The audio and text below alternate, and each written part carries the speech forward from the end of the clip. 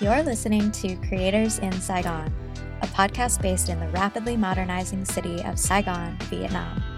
I'm Dana, and together with my co-hosts Tuasi and Nico, we interview the most inspiring creative entrepreneurs Saigon has to offer on topics about life, relationships, creativity, business, health, and more.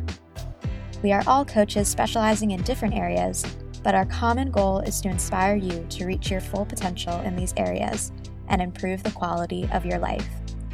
So sit back, relax, and enjoy the show. Welcome to Creators in Saigon podcast. Today we are recording a team episode because we have an important announcement to make.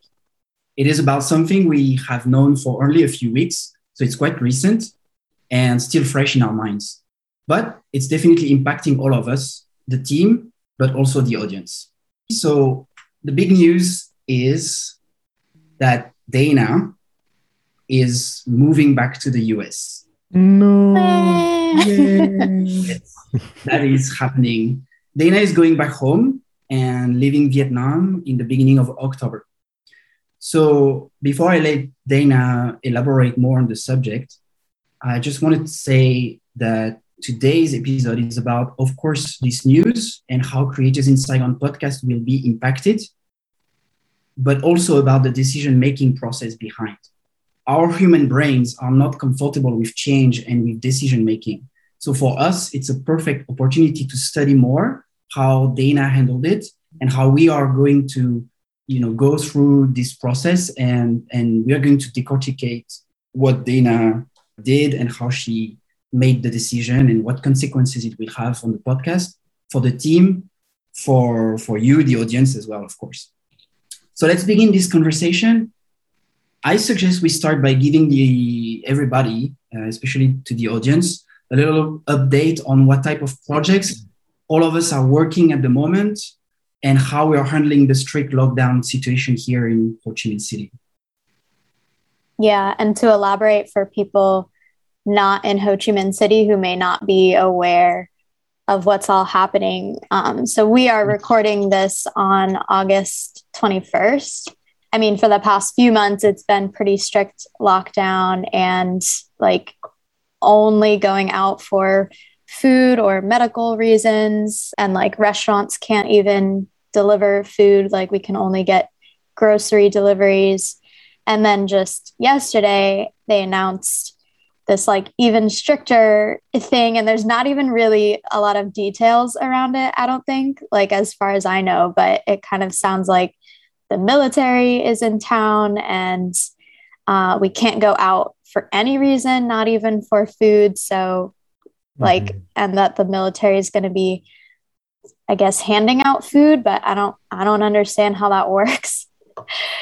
Do you guys know any more, or could you explain it any more clearly? I think we're all in the same situation. I think the government might be privileging the people that need it the most. So I think the middle and average class is going to be kind of left out to their own survival type of thing. But it's something very new, and we had 10,000 new COVID case in the last yesterday, and for the past 2 days there is 10,000 per day. So I think Vietnam is just bracing itself for something really, really bad. So if they're going to that type of solutions, it's really because I think we really need to stay home. So hopefully everybody has stock up for at least 1 week for the military, the government, everybody to kind of figure out as we go. But the name of the game is to just not go out, because it got pretty real. So if I may elaborate on this, we're lucky and unlucky at the same time, but we have the hindsight on what happened in other countries. So I guess for us, I've been in contact with Canada, France for the past year, and I've seen what the lockdown has done in those countries, and I know to stay put and to really prepare for the worst at this point. But we can see the rise of we can see already the infrastructure here in Vietnam was not meant to handle that many cases. And so right now, and especially in the small ham, you can see people being touched by COVID from all generation. Vaccination is getting hard, and so like it's gonna get real complicated for sure. So when they're giving us like a span of 1 month of still being in the shit, I think it's gonna go a little longer, but we gotta stay real and pragmatic and like, and hopeful that it's gonna end at some point, but we have to, take it as I don't say like a day at a time. I think a week at this point at a time. Yeah. I think we cannot plan more than a week ahead. And staying at home. So how has it been going for you guys? Like, how do you handle the lockdown? For me, if I'm the one to start, I like it's been an interesting journey because I feel like I've been eased into this whole lockdown with what happened last year. Because like when it happened last year at the beginning of 2020, I thought we were going to go into intense lockdown, and I was all in panic mode. And I remember freaking out in March 2020, and then I stopped and I was like, well, there is no point for me to chase them. And then I think we talked in multiple interviews about this, and it was like, let's go back into self-care. Let's go back into like, caring about ourselves and looking inside instead of like trying to find solution outside. And so when this lockdown happened, I think, and I'm grateful that I was way more ready for it. Because if I had to go through a lockdown like this 3 years ago, I think I would have been in a very, very bad shape.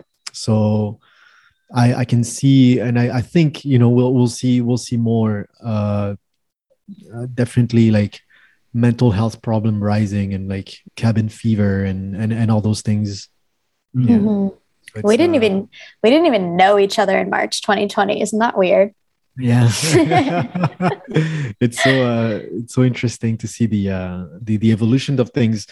But so for me, I think the way I'm approaching this lockdown right now is to find this really subtle balance between being proactive and accepting and letting my anxiety be heard and have enough room to breathe, because there is no point to stress in trying to produce wealth, money, to find jobs or anything like this, because I don't have the physical proper room to express that anxiety if there is like, the work stress. Because before, if you could go out or if you could do anything, then I could take on more contracts. I could take on more creative projects and be like, okay, because I know I have an outlet, the gym or anything like that, a walk outside that allows me to balance things out. But now I'm like, no, I'm just gonna do like,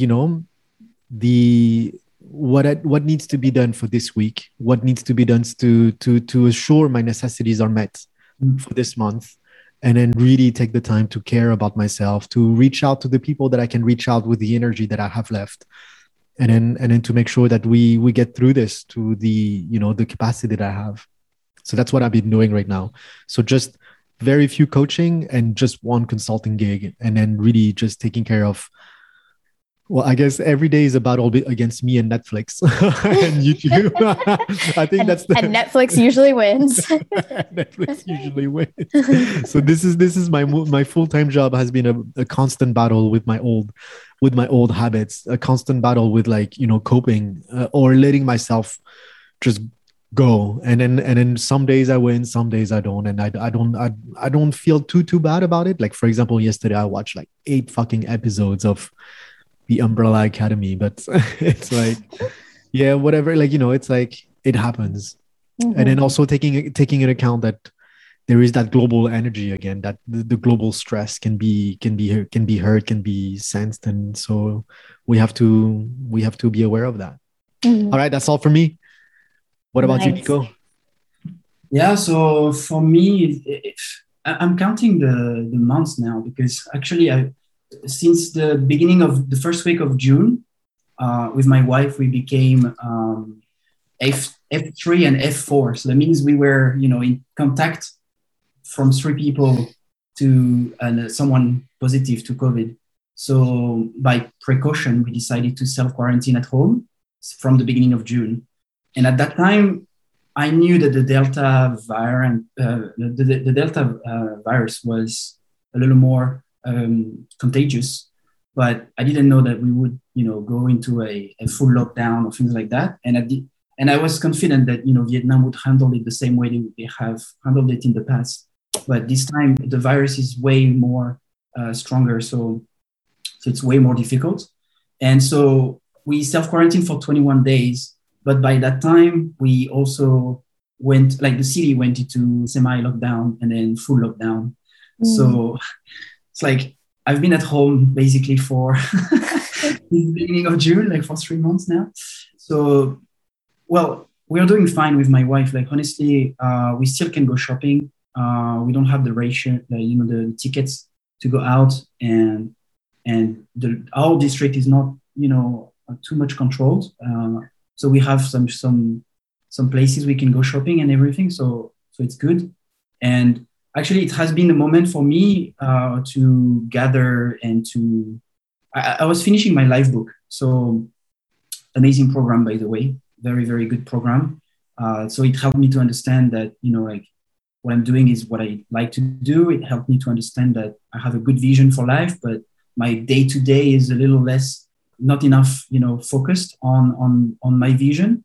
So it helped me to, focus back on my couple, back on my health, focus more on, the things that mattered to me, not just the ideas that I had and try to run after.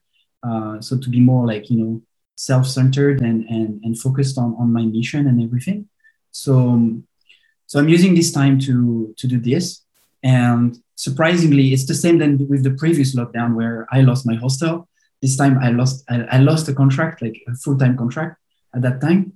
So beginning of June, like I'm back to, having free time again for this.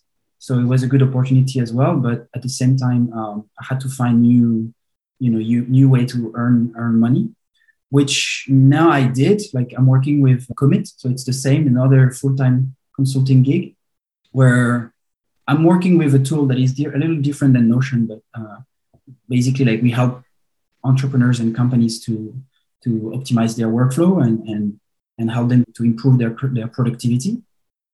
So that's what I do. And I think I'm about to focus on my blog, like focus on my community to, share more my knowledge and share more what I know about entrepreneurship in Vietnam, share more about my mission, which I, keep defining. And I think I need people to hear about it to see if it's actually, something that can empower people and to help them to go through the things that I've been through. And I think I want to tell that stories as well. So that's the things I'm thinking about. And yeah, the goal for me now is to stay busy, stay healthy, stay focused on that. I have a question for you, Nico, since we talked about the life book last time. So just to follow up with this, so you did pay the $500, you completed the life book within the time frame required, and then they refunded your money? Yeah. Okay, yeah. Very good. And so you would recommend this experience to everybody? To people who actually are, a little lost, like I am, and like I was somehow. It helps you to realign yourself with what you are doing on a daily basis. Mm-hmm. So it helps you to question your day-to-day, saying, is it, like saying that, you dream about doing this or having that or being that type of things, and back on your day-to-day and question and compare it to this life vision. Be like, you want to build this type of company, but are you actually on a daily basis, focus on that? You want to take care of your girlfriend or your relationship or your health, but are you actually, on a day-to-day doing this? So it helped me to put me back on track on certain things and understand that, I was doing certain things and eventually it was not relevant to the vision that I had for myself in the future. Very good. Thanks. All right, Dana. All right. Yeah, I agree with Tuasi in that this time around is a lot better than last time. I think last time I was totally not mentally stable. At this time last year, I was part of a women's online support circle though, which was really, really nice. It was like a weekly thing where a bunch of girls get on a Zoom call and just like basically just talk out our emotions and like what's happening. And that was really good. But I was also like trying so hard to launch like my life coaching business at that time. And it felt so out of alignment, but I don't think I really understood that it like felt out of alignment. And I was just trying to force it so hard to the point eventually I just like stopped going on all social media for 2 months. I was like, no, I just need to drop everything and just like get back to myself, taking things slow. And this time around this year, because like, I'm so grateful for Notion and the systems that like we've helped each other set up, because it's all about consistency. I think like this is the only year where I've ever every single day showed up for myself to meditate 10 minutes a day, even just 10 minutes. Like I noticed such a huge difference in my mental like resiliency from last year. And exercising every day, like getting sunlight first thing in the morning, eating right, all of these things. I think it's hard for people who are in a position right now where they're feeling all the anxiety, all the stress, like depression and everything, because those things like, oh, eat healthy, meditate, blah, blah, blah. I feel like those things are more preventative rather than like an acute treatment, meaning that like, if you're in such a state of depression, you're like in the dark, deep hole, someone telling you, oh, you just need to meditate for 10 minutes. Like that's not going to help. And so for me, like, I'm really glad that I installed these habits this whole year to the point where it seems like anything that comes my way, any more like obstacle or challenge that comes up, it's just like, oh, okay, I just have to like slightly adjust and like get myself back on track. Whereas before, any like little shift in something was like a freaking like hurricane in my life. It was like one little gust of wind was like a hurricane that would knock me over and destroy everything.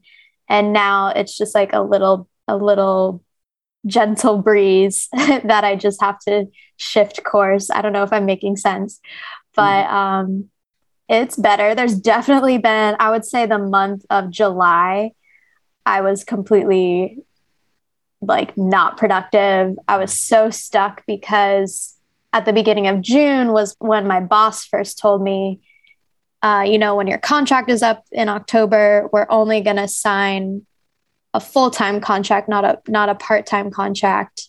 And so it was at that point that I started getting worried of like, oh, am I going to stay? Am I going to leave? How is this all going to turn out? And then I was just feeling so stuck because it felt like, well, what's the point of putting in any effort here? Like, building programs here or starting projects here if I'm just going to have to leave in a few months. But I also don't know, am I going home? Am I going to Mexico? Am I going to Bali? Like, where am I going?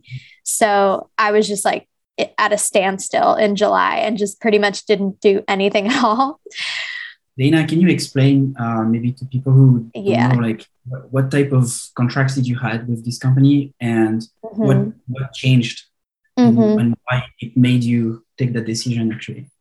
Yeah. So from beginning of June, so I'm working at Wall Street English part-time. It's 15 hours a week. And he told me that when my contract ends in October, they don't want to do part-time contracts anymore. They only want to do full-time, which I also don't think was even entirely true from them. But the full-time contract is 40 hours.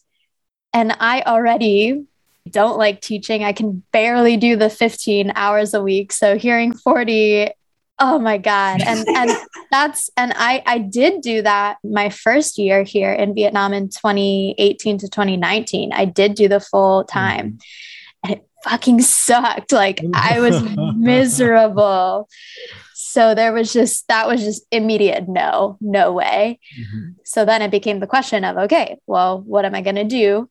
And so the first thought was not leaving. The first thought was, okay, I need to find another plan, because that company was providing you the TRC, the visa, and everything. So it's very long term, right? Right. Yeah. I think, initially the first feelings were just, when I look back at it, I think I literally went through the stages of grief, because the first feelings was just like anger. I was so mad because it just completely blew up like all the plans that I had. Like if that had not happened, my plan was I was definitely going to sign another part-time contract with them and like stay another year and just keep doing exactly what I've been doing, basically like trying to grow a community here in terms of women's health, like establish myself as, someone who knows about women's health here, and keep doing programs and stuff. And I had all these big plans for projects. I was going to work with a period panties brand here, and we were going to do this big Women's Day event. And plus with Creators in Saigon, like we had just sort of made bigger goals of, okay, let's start partnering with the Hive. Let's try to get sponsorships. Let's like blah, blah, blah. We had all these big ideas. So it felt like, oh my God, now all of that is just going to go to waste, and I don't know what's happening next. So my initial thought was, okay, I need to figure out a way to stay here and be able to keep doing like all the things that I want to do. But at the same time, that was feeling kind of hopeless because everything was shutting down. I need certain paperwork, to process a new visa, and like the Justice Department's closed, the US Embassy's closed. So it was just feeling like, how is that even going to happen? And then just seeing all the other people posting on Facebook in the expats groups of like, I applied to this school and they told me it's going to be, 60 million VND to get the paperwork done and whatever. And I'm just like, what is going on? And, and then trying to figure out, okay, maybe I don't have to do a teaching job. Maybe I can find some other way. And we also had even talked about, okay, maybe establishing Creators in Saigon as a business, or the three of us like establishing some kind of business. But it just felt like there were constant roadblocks in every option. It was like, okay, this is too expensive, or this is too like time consuming and complicated. And for what? Like, it's like you put in all that time and effort and you don't even actually know if it's going to work or not. So then a lot of people were talking about going to Mexico. A lot of people went to Mexico. So that was like a big thing. Like there was a moment where I had fully decided like, okay, I'm going to Mexico. It was like one day I had been on a call with Tuasi and Brian. And by the end of that call, it was like, yep, I'm going to Mexico for sure. And then literally the next day I had a call with Tuasi and Nico. And then we started talking about like, I don't know, all these other options of like, oh, Tuasi's brother has a business. Maybe he can help you. So it was just so confusing. It was literally like a day-to-day change in my mindset. And it was really exhausting. Like the decision fatigue was just so exhausting. I think talking to you at some point, I wanted to go to Mexico. Yeah. I think one of the call we had, I turned around to me and I was like, I think I'm going to go to Mexico if I have to leave Vietnam. And she was like, why? I was like, I'm talking about it. Yeah, Brian too. He was like, wait, can I go to Mexico? So this event actually, like I remember in June, like my first feeling was like, oh, so like uncertainty. I think that was for me, it was more like, we've been, on a good rhythm, posting every week, starting to, have a good habit and building a community and everything. And then because of this event, like I felt the uncertainty that, we have in every project. Of course, when you start to create things and you start to do things and put your efforts into some things, you have to expect that, you know, it's not going to be always a jump start, but there is up and downs. It's more like a roller coaster. And I felt like, okay, that's the new down that we have to face. And I've seen you, like you were mentioning in your, in the way you handled the lockdown, like you were, I've seen you in the last year, like you were pivoting in a lot of different directions, and you said it well. Like now I felt like before that event, you were, you know, settling down into some kind of really deep rooted projects that could be, you know, long lasting. And well, I feel like I was seeing you very comfortable. And now that, you know, like, I guess it's another way to pivot, I guess. Yeah. How do you think of, you know, handling this at the moment? Yeah. Yeah, I think it's good to mention too that throughout the whole process of me like bouncing back and forth from the decision, like throughout that time, I was also writing pros and cons lists like almost daily. And it was so funny because it never changed. Like I was writing down the same things every day and just looking at this list like, this isn't giving me the answer, because there were like equal amounts of pros versus cons. There was no like clear winner. It was kind of just a lose-lose situation in both cases. But also like weirdly staying in Vietnam, it seemed like there were more pros logically, but at the same time, my gut feeling, like emotionally, was telling me that I should leave. And that was really confusing because I didn't have like a clear, rational reason to go.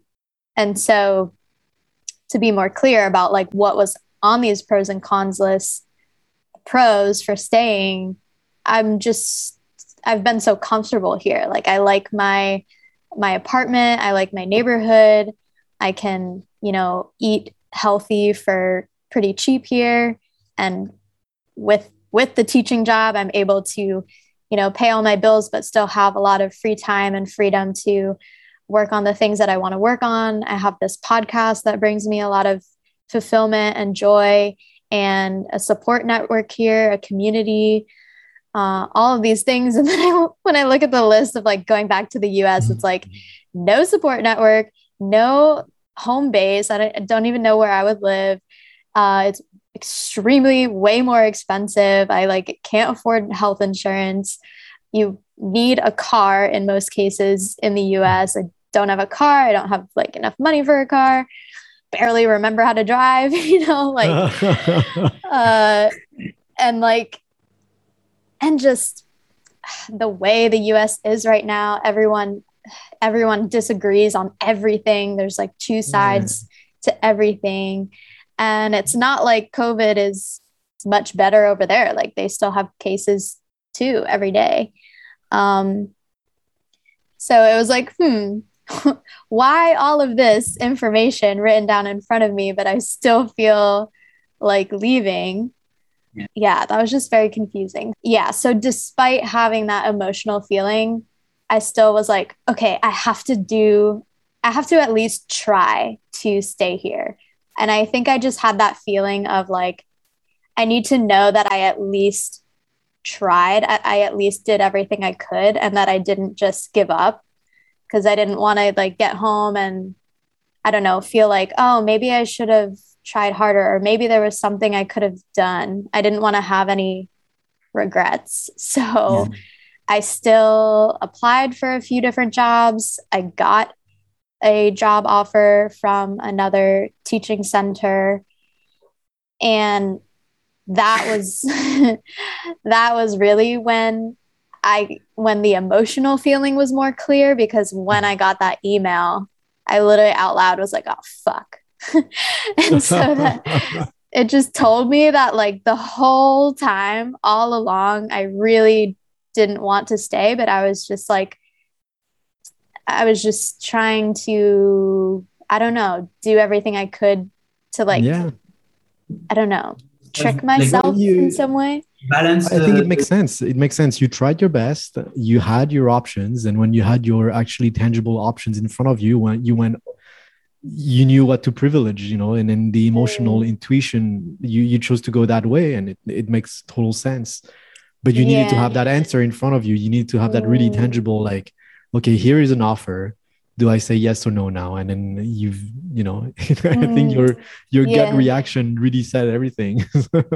That's so true. Yeah, I think I needed to at least know what my options were and like be empowered to make a decision, because before it just felt like I'm not able to make a decision. I'm being forced to like either stay or go.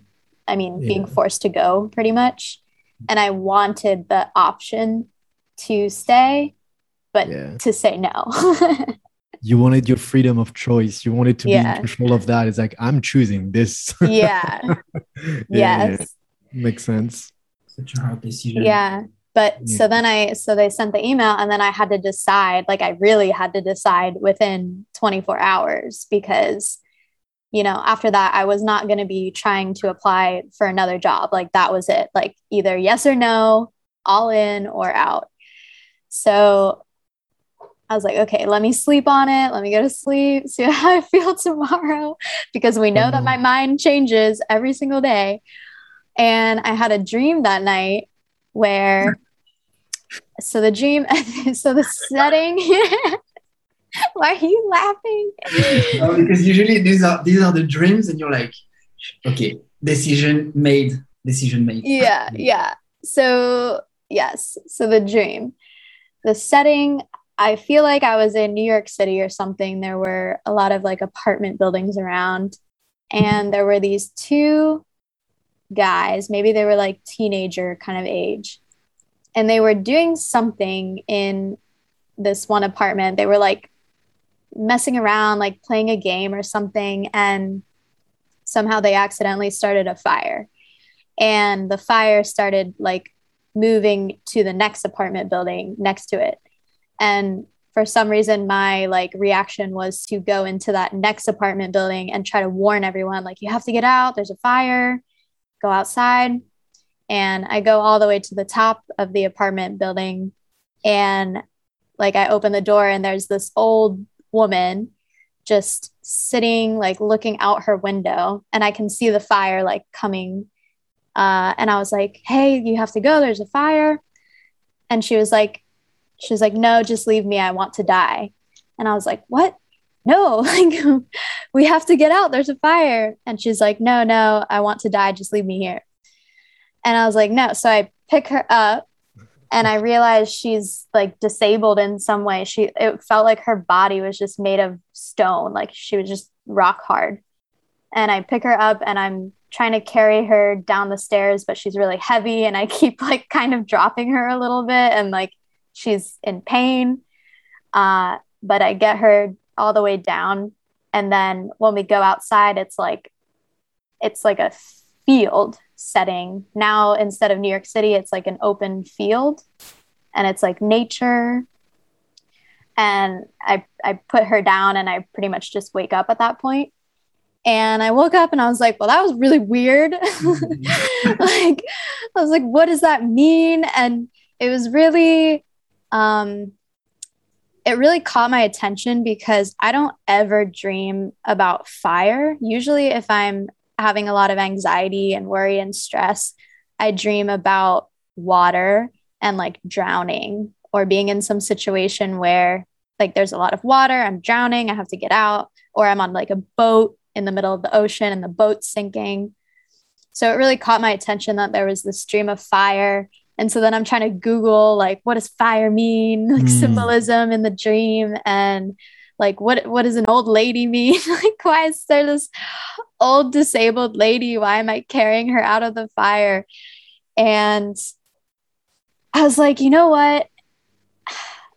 All of this trying to rationalize everything, like the pros and cons list, and like trying to rationalize what does this mean, is not getting me anywhere. And I need to do something that's like not at the rational level, but more at the subconscious level.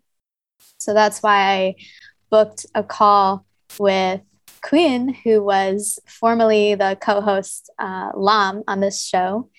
And she does tarot card reading, tarot. And I messaged her. I was like, have you ever done dream interpretation kind of stuff? Have you ever studied that? I had this weird dream and I have a decision, like a big decision to make. So she's like, yeah. So we get on the call, and I don't want to give away like the full process, because I think part of what helped me so much was not knowing exactly what would happen and like being just open-minded to whatever. So I won't say like exactly what we did, but I will say that dream interpretation is not like you telling her the dream and she's like, oh yes, the fire symbolizes blah, blah, blah. And like, this is exactly what it means. And tarot card reading is not like future fortune telling or anything like that. It's more a journey of like your own subconscious, so you can find the decision within yourself and the meaning for yourself. So it's almost kind of like a meditation where you go inside and like sort of basically just ask yourself, like use your inner wisdom. We did like this womb meditation. So the womb for women is like the source of creativity and wisdom. And so basically the outcome of it was for me realizing that the old lady was me, and that it was like the old me needing to die, and me, like new me, needing to start a new chapter in my life, is how I interpreted it, because fire actually does represent rebirth. There's like that symbolism of the phoenix, burning and then rising from the ashes.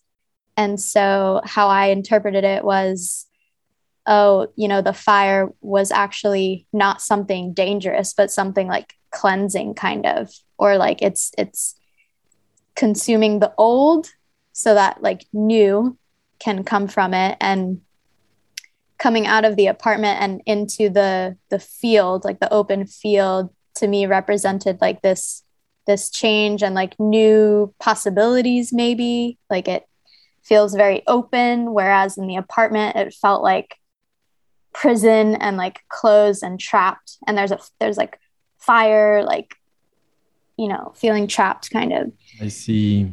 So, and then Lam, as she was hearing me like interpret it that way, she was like, yeah, and knowing you for a long time and seeing your journey here, even thinking about those teenager boys who were the ones that started the fire, she said that like when you first came to Vietnam, you're very in your masculine energy and like always needing to do, be productive, like taking no rest.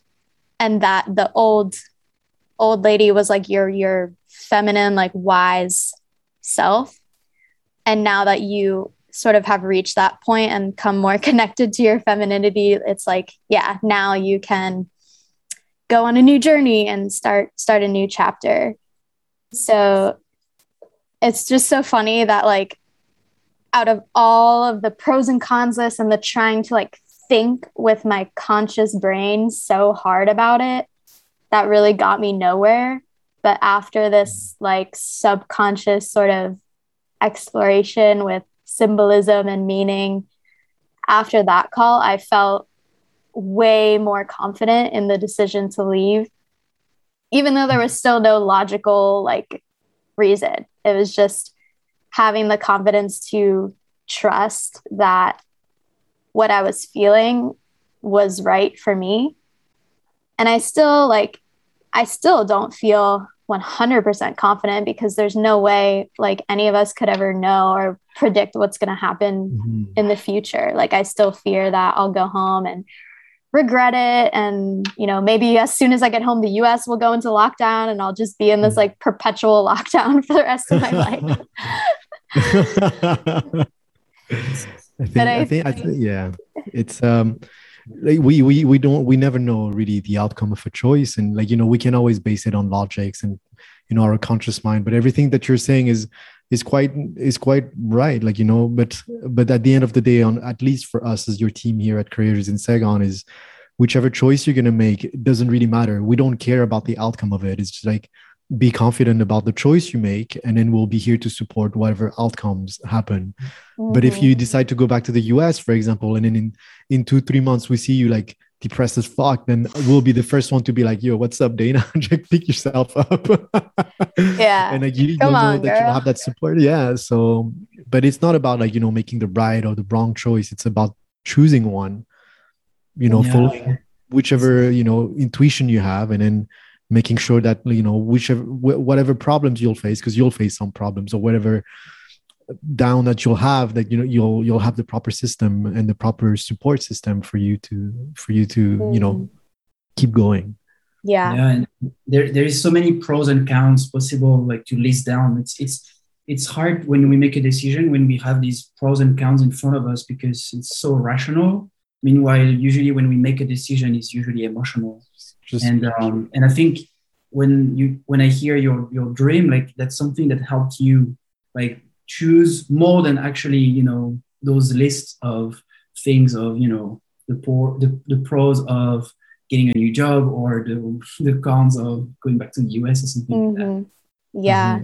And like I will second Jesse on what he just said. Like, whatever you decide to do, I mean, like, whatever happens after that decision, we'll be here to, you know, to listen to what are the outcomes, and we'll be here to also, you know, because it's not because you move to the US that as your support system will disappear. We'll still be here. And actually, I think you can relate on that as well, because your family is in the US at the moment, and I guess you consider them somehow part of your support system. It has worked out for the last year. So I guess with people like us, it's going to work out as well, you know. Yeah. Like, we can make a way, and we can find ways as well. Yeah. So, it's not hearing. That's what I mean. So what's your latest plan now, Dana? What's the most like drawn out plan for the next month? Yeah. Well, I actually want to just say one more thing I think is important about the decision too. Because something else I also did, I was saying to you guys before we started recording, how like to prepare for this interview, because I couldn't even like remember, you know, how exactly I made the decision process. And I had to go back to my journal and look at all the things I was writing. And something else I did was I was writing out like what actually are all my fears about going home. Like, what is it that I'm actually worried about? And when I started looking at all those things, it's not that they weren't valid. Like, they were very valid, like real things that could actually happen. But I eventually was like, well, all of this is just temporary. Like, the things I'm worried about is, oh, I'm not going to have enough money to like live in the US, or where am I going to live? Like, I'm going to my aunt's house, but I'm not really going to feel comfortable because I've been living by myself for 3 years and like having my own routines and habits. And now I have to adjust and like live in someone else's space, and realizing, well, it's not like that's going to be the rest of my life forever. It's just a temporary, like, transitionary phase. And when I think about all of my fears before coming to Vietnam, it was like the exact same thing. Like, oh, I have all my routines at home, and now everything's going to change, and I don't know anyone there. I don't have a support system. Like, it was literally the same. And that only lasted for like, I don't know, 3 months, 6 months, until I felt pretty like comfortable and settled in Vietnam. And I also thought back to all of the times where I had to do something that was uncomfortable and scary, and what were all the positive things that came out of that. So it was, like all these fears going into Vietnam. And then I was able to write like a massive list of all the amazing things that happened in these past 3 years here and how much I've grown. And most of these things I could have never guessed, before I came here that these things would happen. Like before I came to Vietnam, the only sort of thought on my mind was, well, I'm just going to teach English and I don't know what's going to happen. Like, that's it. I did not have any plans to start a podcast or start a business, start like multiple businesses. So it sort of just, I don't know, made me feel better to think, okay, well, I'm going into this situation again. It's going to be uncomfortable temporarily, but that's going to pass, and good things are for sure going to come out of it. So I think that's important for people to listen to. Yeah. This makes me think of when you were talking, I was thinking back at your dream again, and like reinterpreting on my own version, but like it's very much about like, you know, like there is I feel like there is a difference with true acceptance of your condition, of your situation, to be able to let go and to really like, you know, you have to accept to be able to let go. Yeah. Where, that's like, why you know, I said, I was like, I went through the stages of grief, because there was all this anger, and then there was sadness, like grieving the loss of my life here. And I was just crying for like a week straight. And then I moved into this like acceptance space. Yeah. But all the fears, all the true fears that you're listening to, like, you know, living with your aunt and not being able to do your routines, or actually constructive fears that you have to accept. It's bound to happen, actually. And then when there is that acceptance that go with it, then we don't submit to it. And you can actually be more proactive. And actually, once you have that acceptance, it's going to happen. Then you can make a plan for it to change throughout the time, but you don't force things to just happen the way you want. And so I find this very, very important. All the things that you've shared today, I find this really important to, you know, journal them out, define it the proper way. There is going to be fears, but there is fears that you can accept, and you can make plans to actually like, you know, like by us even talking about this, the day you're going to go to your aunt's place, you know, it's not going to be as violent, or as you won't have to submit to this. You'll probably have proactive discussions, or, you know, have a way already, an approach or multiple approach to try and not just be like, fuck it, like, you know, I'm just going to submit to this and just eat meat again and, you know, forever. Yeah. Well, and I'm sure you already have those conversations with yourself. It's like, oh, why am I going to eat meat? Okay, okay, maybe a little bit of milk. right. Yeah. But it's good to have to express those things. And like, so I think journaling helped you a lot, no? Yeah, absolutely. There's like pages and pages of just even just writing down exactly the emotions that I was feeling, just to identify, like, right now I'm feeling fucking pissed, I'm angry, I'm frustrated, like, or I'm really sad. Just to, call them out and release them and not hold on to it. Cause I think that will, you know, make it difficult to make decisions too. And like you said, not, like, being realistic about the fears and the challenges that might come up, and be like, okay, that's a very real possibility. Like that's gonna happen. So what are we gonna do about it proactively, rather than being like, oh, something scary is gonna happen, so I shouldn't do it. So I'm just gonna stay here in my comfort zone. And I think too, when at 6 months, so like in June, we had also done a what do we call it? Half year review, 6 months review or whatever. Looking back at my review from 2020 and where I was at that time, I had come to the realization of like, stop making decisions from a fear-based mindset and like from a scarcity mindset. And so I kind of realized that that's what I was doing by not acting on my gut feeling to leave, because there was all those fears of leaving, and staying felt very comfortable. So it was like, no, we're not doing this again. We're not like making decisions just to avoid fear or discomfort, scary situations. So now it seems that you see it more like as an opportunity, actually, right? Yeah. I feel like this is also kind of how I view my time in Vietnam, and how I view Vietnam in general, I feel like Vietnam attracts or like absorbs people who are feeling lost in life, and they are feeling like they don't know what their purpose is, they don't know what their passion is, and they're kind of just like floating, and then they come here to kind of like have that time away from normal, you know, rush life, and to find their purpose and passion. That's at least what I see in so many foreigners who come here, and me included. And I feel like I came here to do what I needed to do, which is like find my passion. And now that I feel like I have that, it kind of no longer felt like I was growing as much here, or like the rate of growth really slowed down. And I was kind of just like going through the motions here. It just felt like I needed some kind of bigger shift to get to the next level.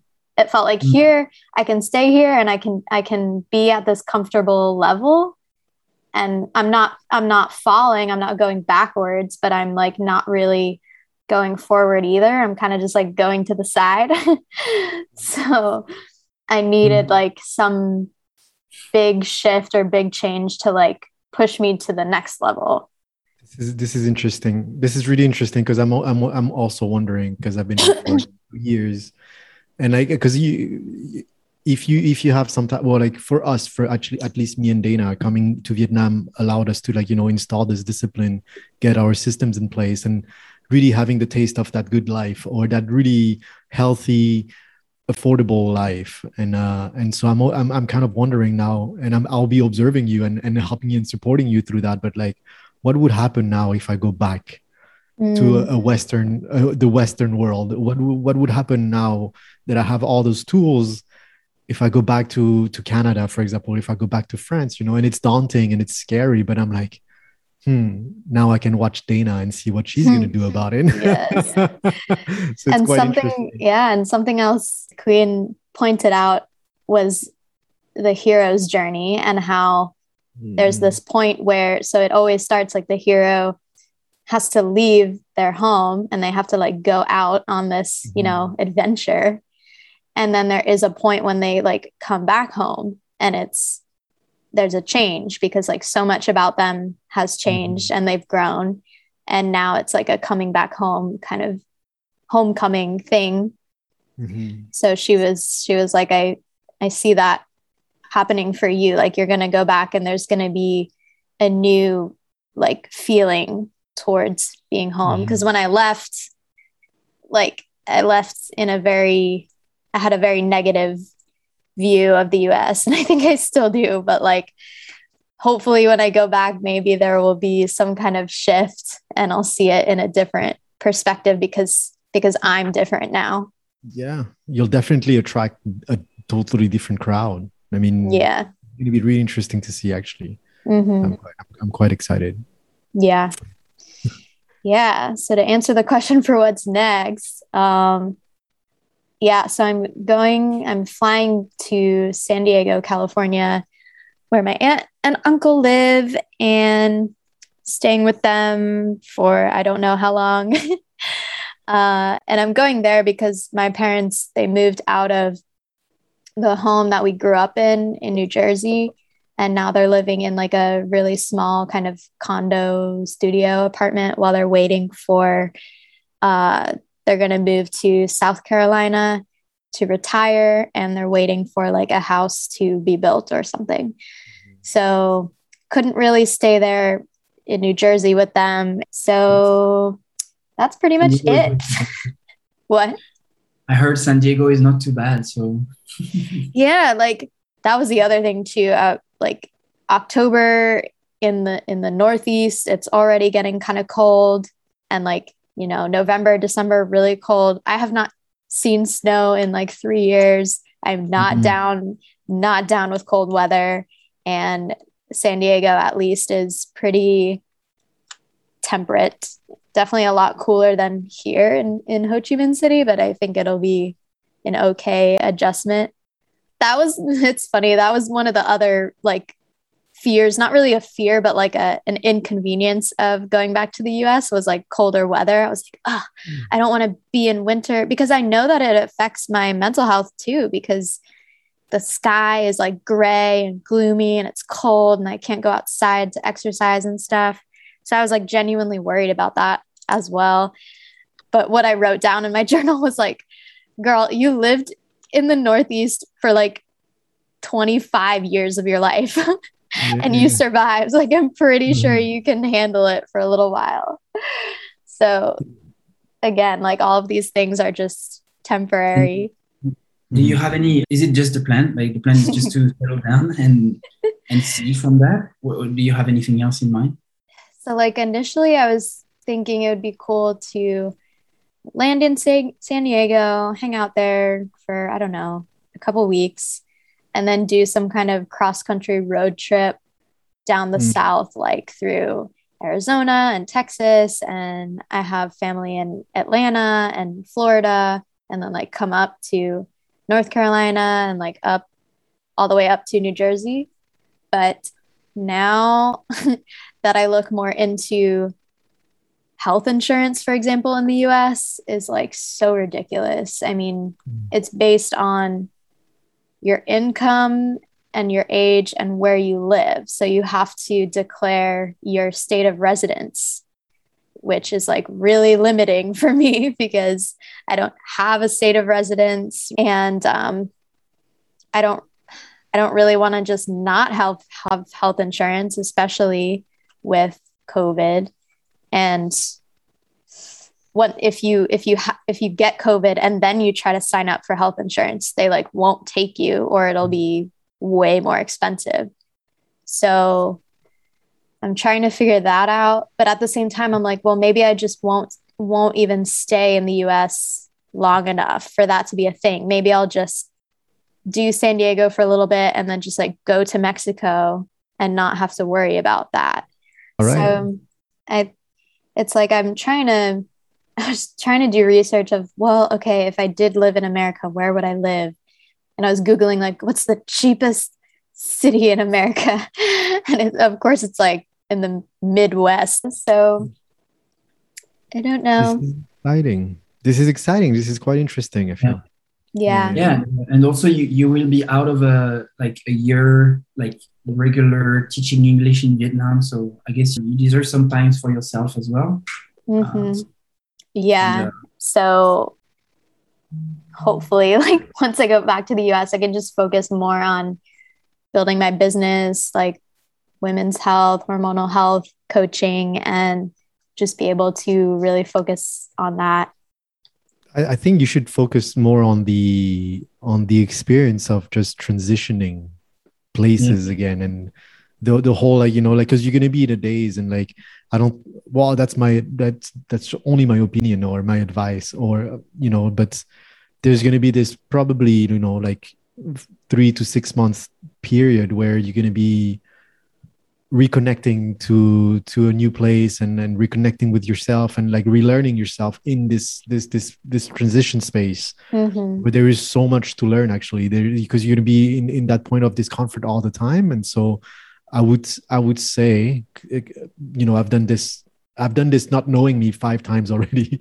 So I'm like, and there is so much joy. And I remember when you just came to Vietnam, you know, all that discomfort. And I would say just take the time and focus your energy on just enjoying that. Yeah.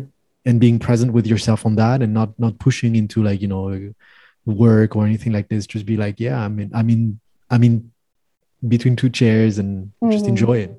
You know, yeah, it's gonna be definitely really interesting. I think that's where the opportunity is. Yeah. I've already been trying to reach out and see who is in my network who knows people in San Diego, and just so that so I don't show up there and it's like just literally no one. I know no one. So there are like a few people that I can connect with, and I definitely feel much more mentally resilient. I have trust and belief in myself that like I can get through whatever discomfort and difficulty, and I'll be okay. Yeah. Fun. And so what's next for the podcast then? What do we do? Yeah, so we had discussed finding a replacement for me. So we don't want to see Creators in Saigon end. I think that would be really sad. I would love to see it continue on, especially in this time. I think it provides like, I don't know, something for people, some good like content for people to consume in this really dark time.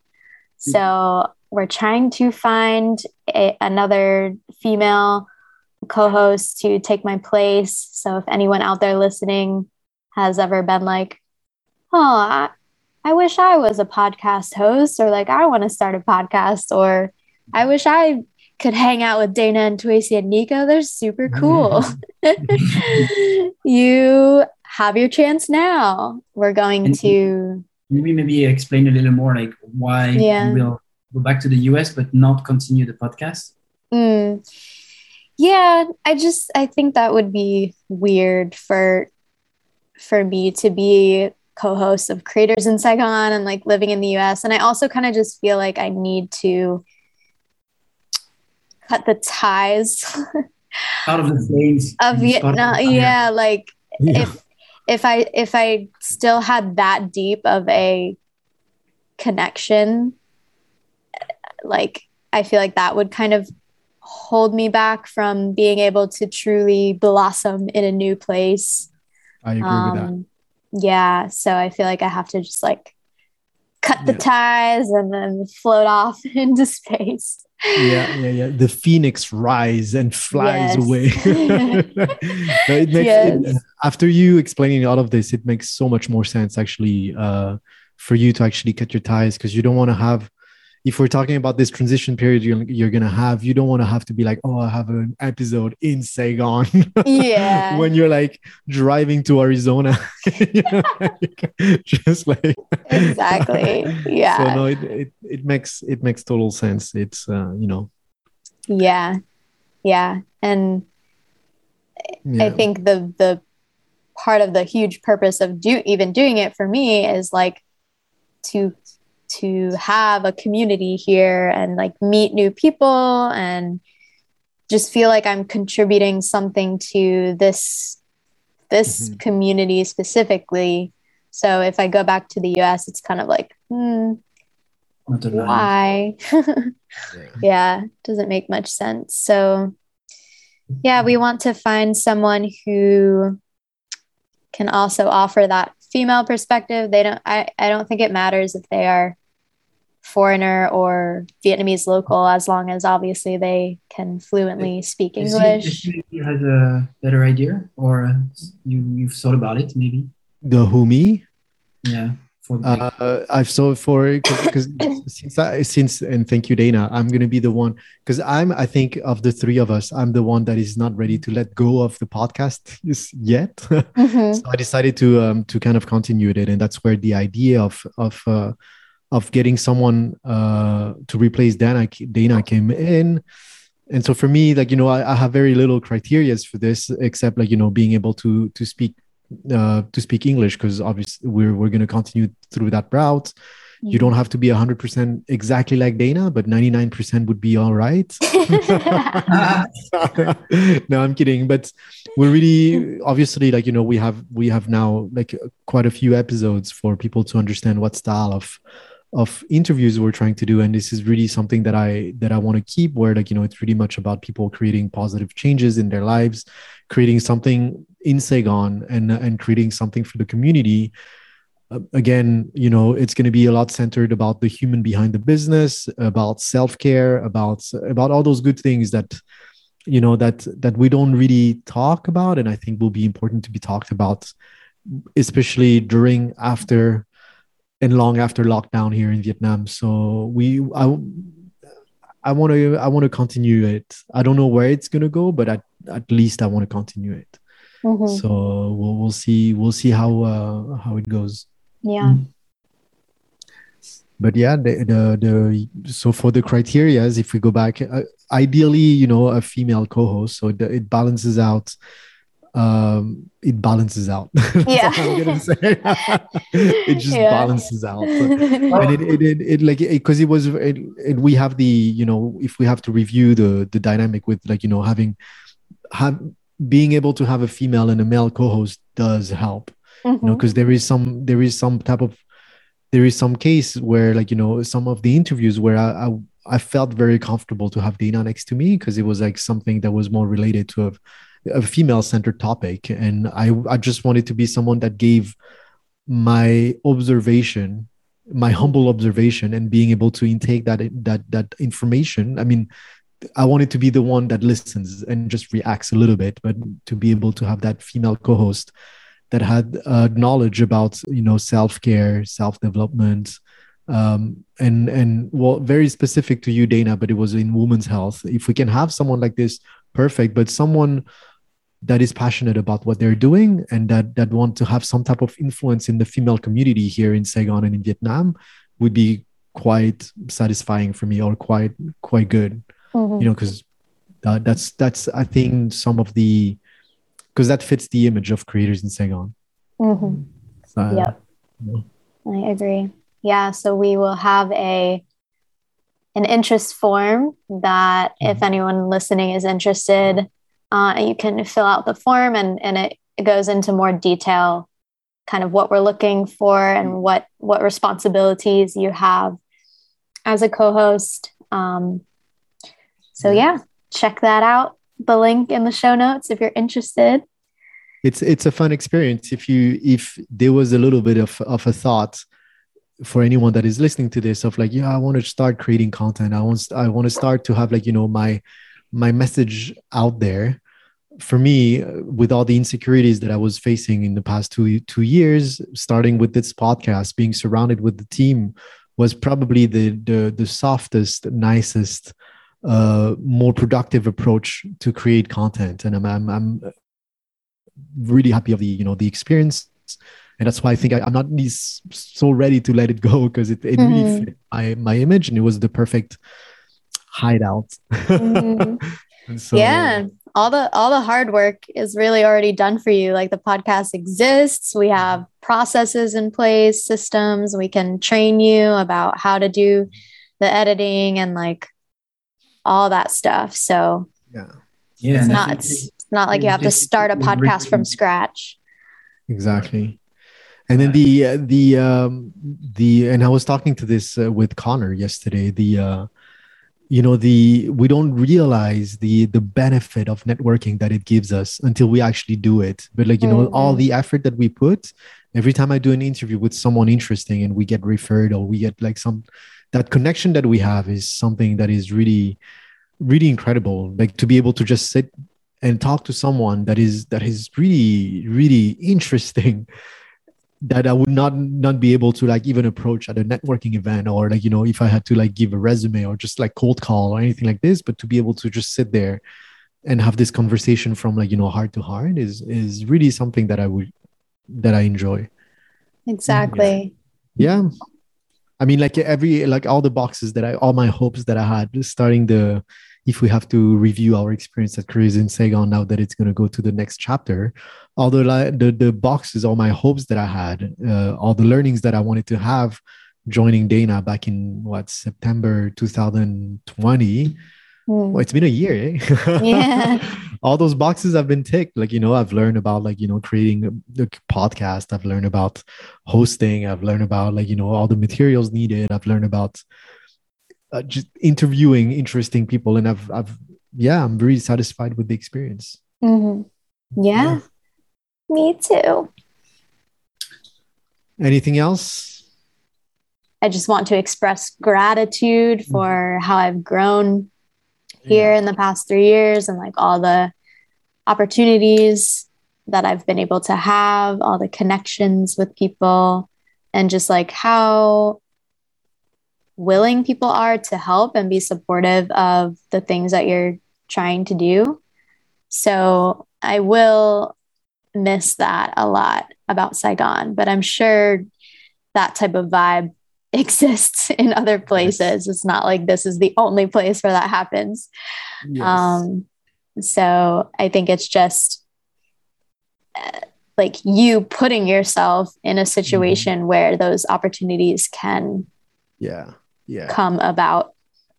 This is exactly what you just said. Is I can't wait for you to experience that. Like, and again, I speak like an old man because I've done this this little dance in five different countries, but like really focus on those movements of those connections, and like, don't, because a lot of people leave a country and live this up because it's such a transformative experience for those 3 years in Vietnam that some people are more prone to go and be like, oh, it's never going to happen again. Or like, it's so tied up to that specific person. Yeah. But it's not actually, it's for you. It's your responsibility to recreate those energy bonds and to recreate those movements with different people. And you'll realize that it's always going to happen. Like I went to this small island in the middle of the Pacific Ocean. And I was like, I'll never make any friends. It's not going to be like, Canada. And like in a week I had like the exact same type of network, because you attract those like, that type of people and really like. And one of the things too that I really want you to experience, but that's really down the road, is when you're going to re-meet some of those essential people that you've met in Vietnam, but 10 years down the road in a different countries. And like that feeling that you will have is such a really unique experience. And I wish this for everybody, really, because I've experienced this, and I can't, I'm just like, and that's what it's such a special experience. So I'm How do we conclude this beautiful episode? Thank you. Thank you to all the listeners. I would love to express also my gratitude to all the listeners who have reached out to me and shared like your insights from the episodes, or your appreciation, or even your not appreciation. Sometimes we've had people, call us out for having certain guests who maybe did this or that thing. And I accept all of those experiences with gratitude, because it still helped me grow in some way. So thank you for that. And I guess my final message would be, if you are also out there feeling like, oh, should I go home? Should I stay here? Or whatever it is like you're struggling with, journal it out. But also like try to get to a place where you're not trying to think so logically about it, but how can you get to the more subconscious and really like pick up on those emotional cues, because you really know, like you actually already know your decision, and you're probably just resisting against it right now. And the quicker you can just like, but actually I won't say quicker, because I think I needed to go through that whole long process of like the emotional ups and downs and the whole roller coaster. I think like I needed time to go through that to feel more confident about the decision, because I explored all the options. So yeah, that's what I'll say. Like, take the time to explore all the options available to you, and then and see how it feels, how each one feels. And for the audience that is curious to see and to follow your tribulation out of Vietnam now, or maybe it's too soon to talk about this, but are you planning to, or where can we follow you then? Yeah, I guess like I'll always just be on my Instagram at dana.drejos. So you can follow me on Instagram. I am starting to put more content out about hormonal health, women's health kind of stuff, because I'm just really so passionate about the fact that like the government and all these industries are really not out there to, benefit the health of the people. It's all for profit. And like, we really need to take responsibility for our own health in every way that we can, and get educated about, how to heal our own bodies. And so that's kind of the direction that I'm heading, and the message that I'm wanting to put out there. So if you are of the same mindset, then definitely follow me and let's connect. And if you know anyone in San Diego, or pretty much anywhere in the US or in Mexico, like let me know, because I'm going to need some friends. The extended Creators in Saigon family. Yes. I'll start another podcast, Creators in Mexico, Creators wherever I go. Yes. All right. Amazing then. Well, thanks, Dana, for sharing all of those good insights on your difficult choice. And thank you for, welcoming me and Nico in your team for the past year. Thank you for the experience. Yes. And then, thank you guys. And then, we can't wait for what's next for you. And then we'll make sure to still be in contact. Yeah. Thanks for this episode. And that's it. See you later. Bye-bye. Bye. Thank you so much for listening to Creators in Saigon. If you liked this episode, become a part of our mission to inspire others by leaving a 5-star rating and review in Apple Podcasts and sharing this episode with your friends on social media. This one small act can truly make a difference in someone's life. Don't forget to subscribe so you don't miss an episode, and see you next time.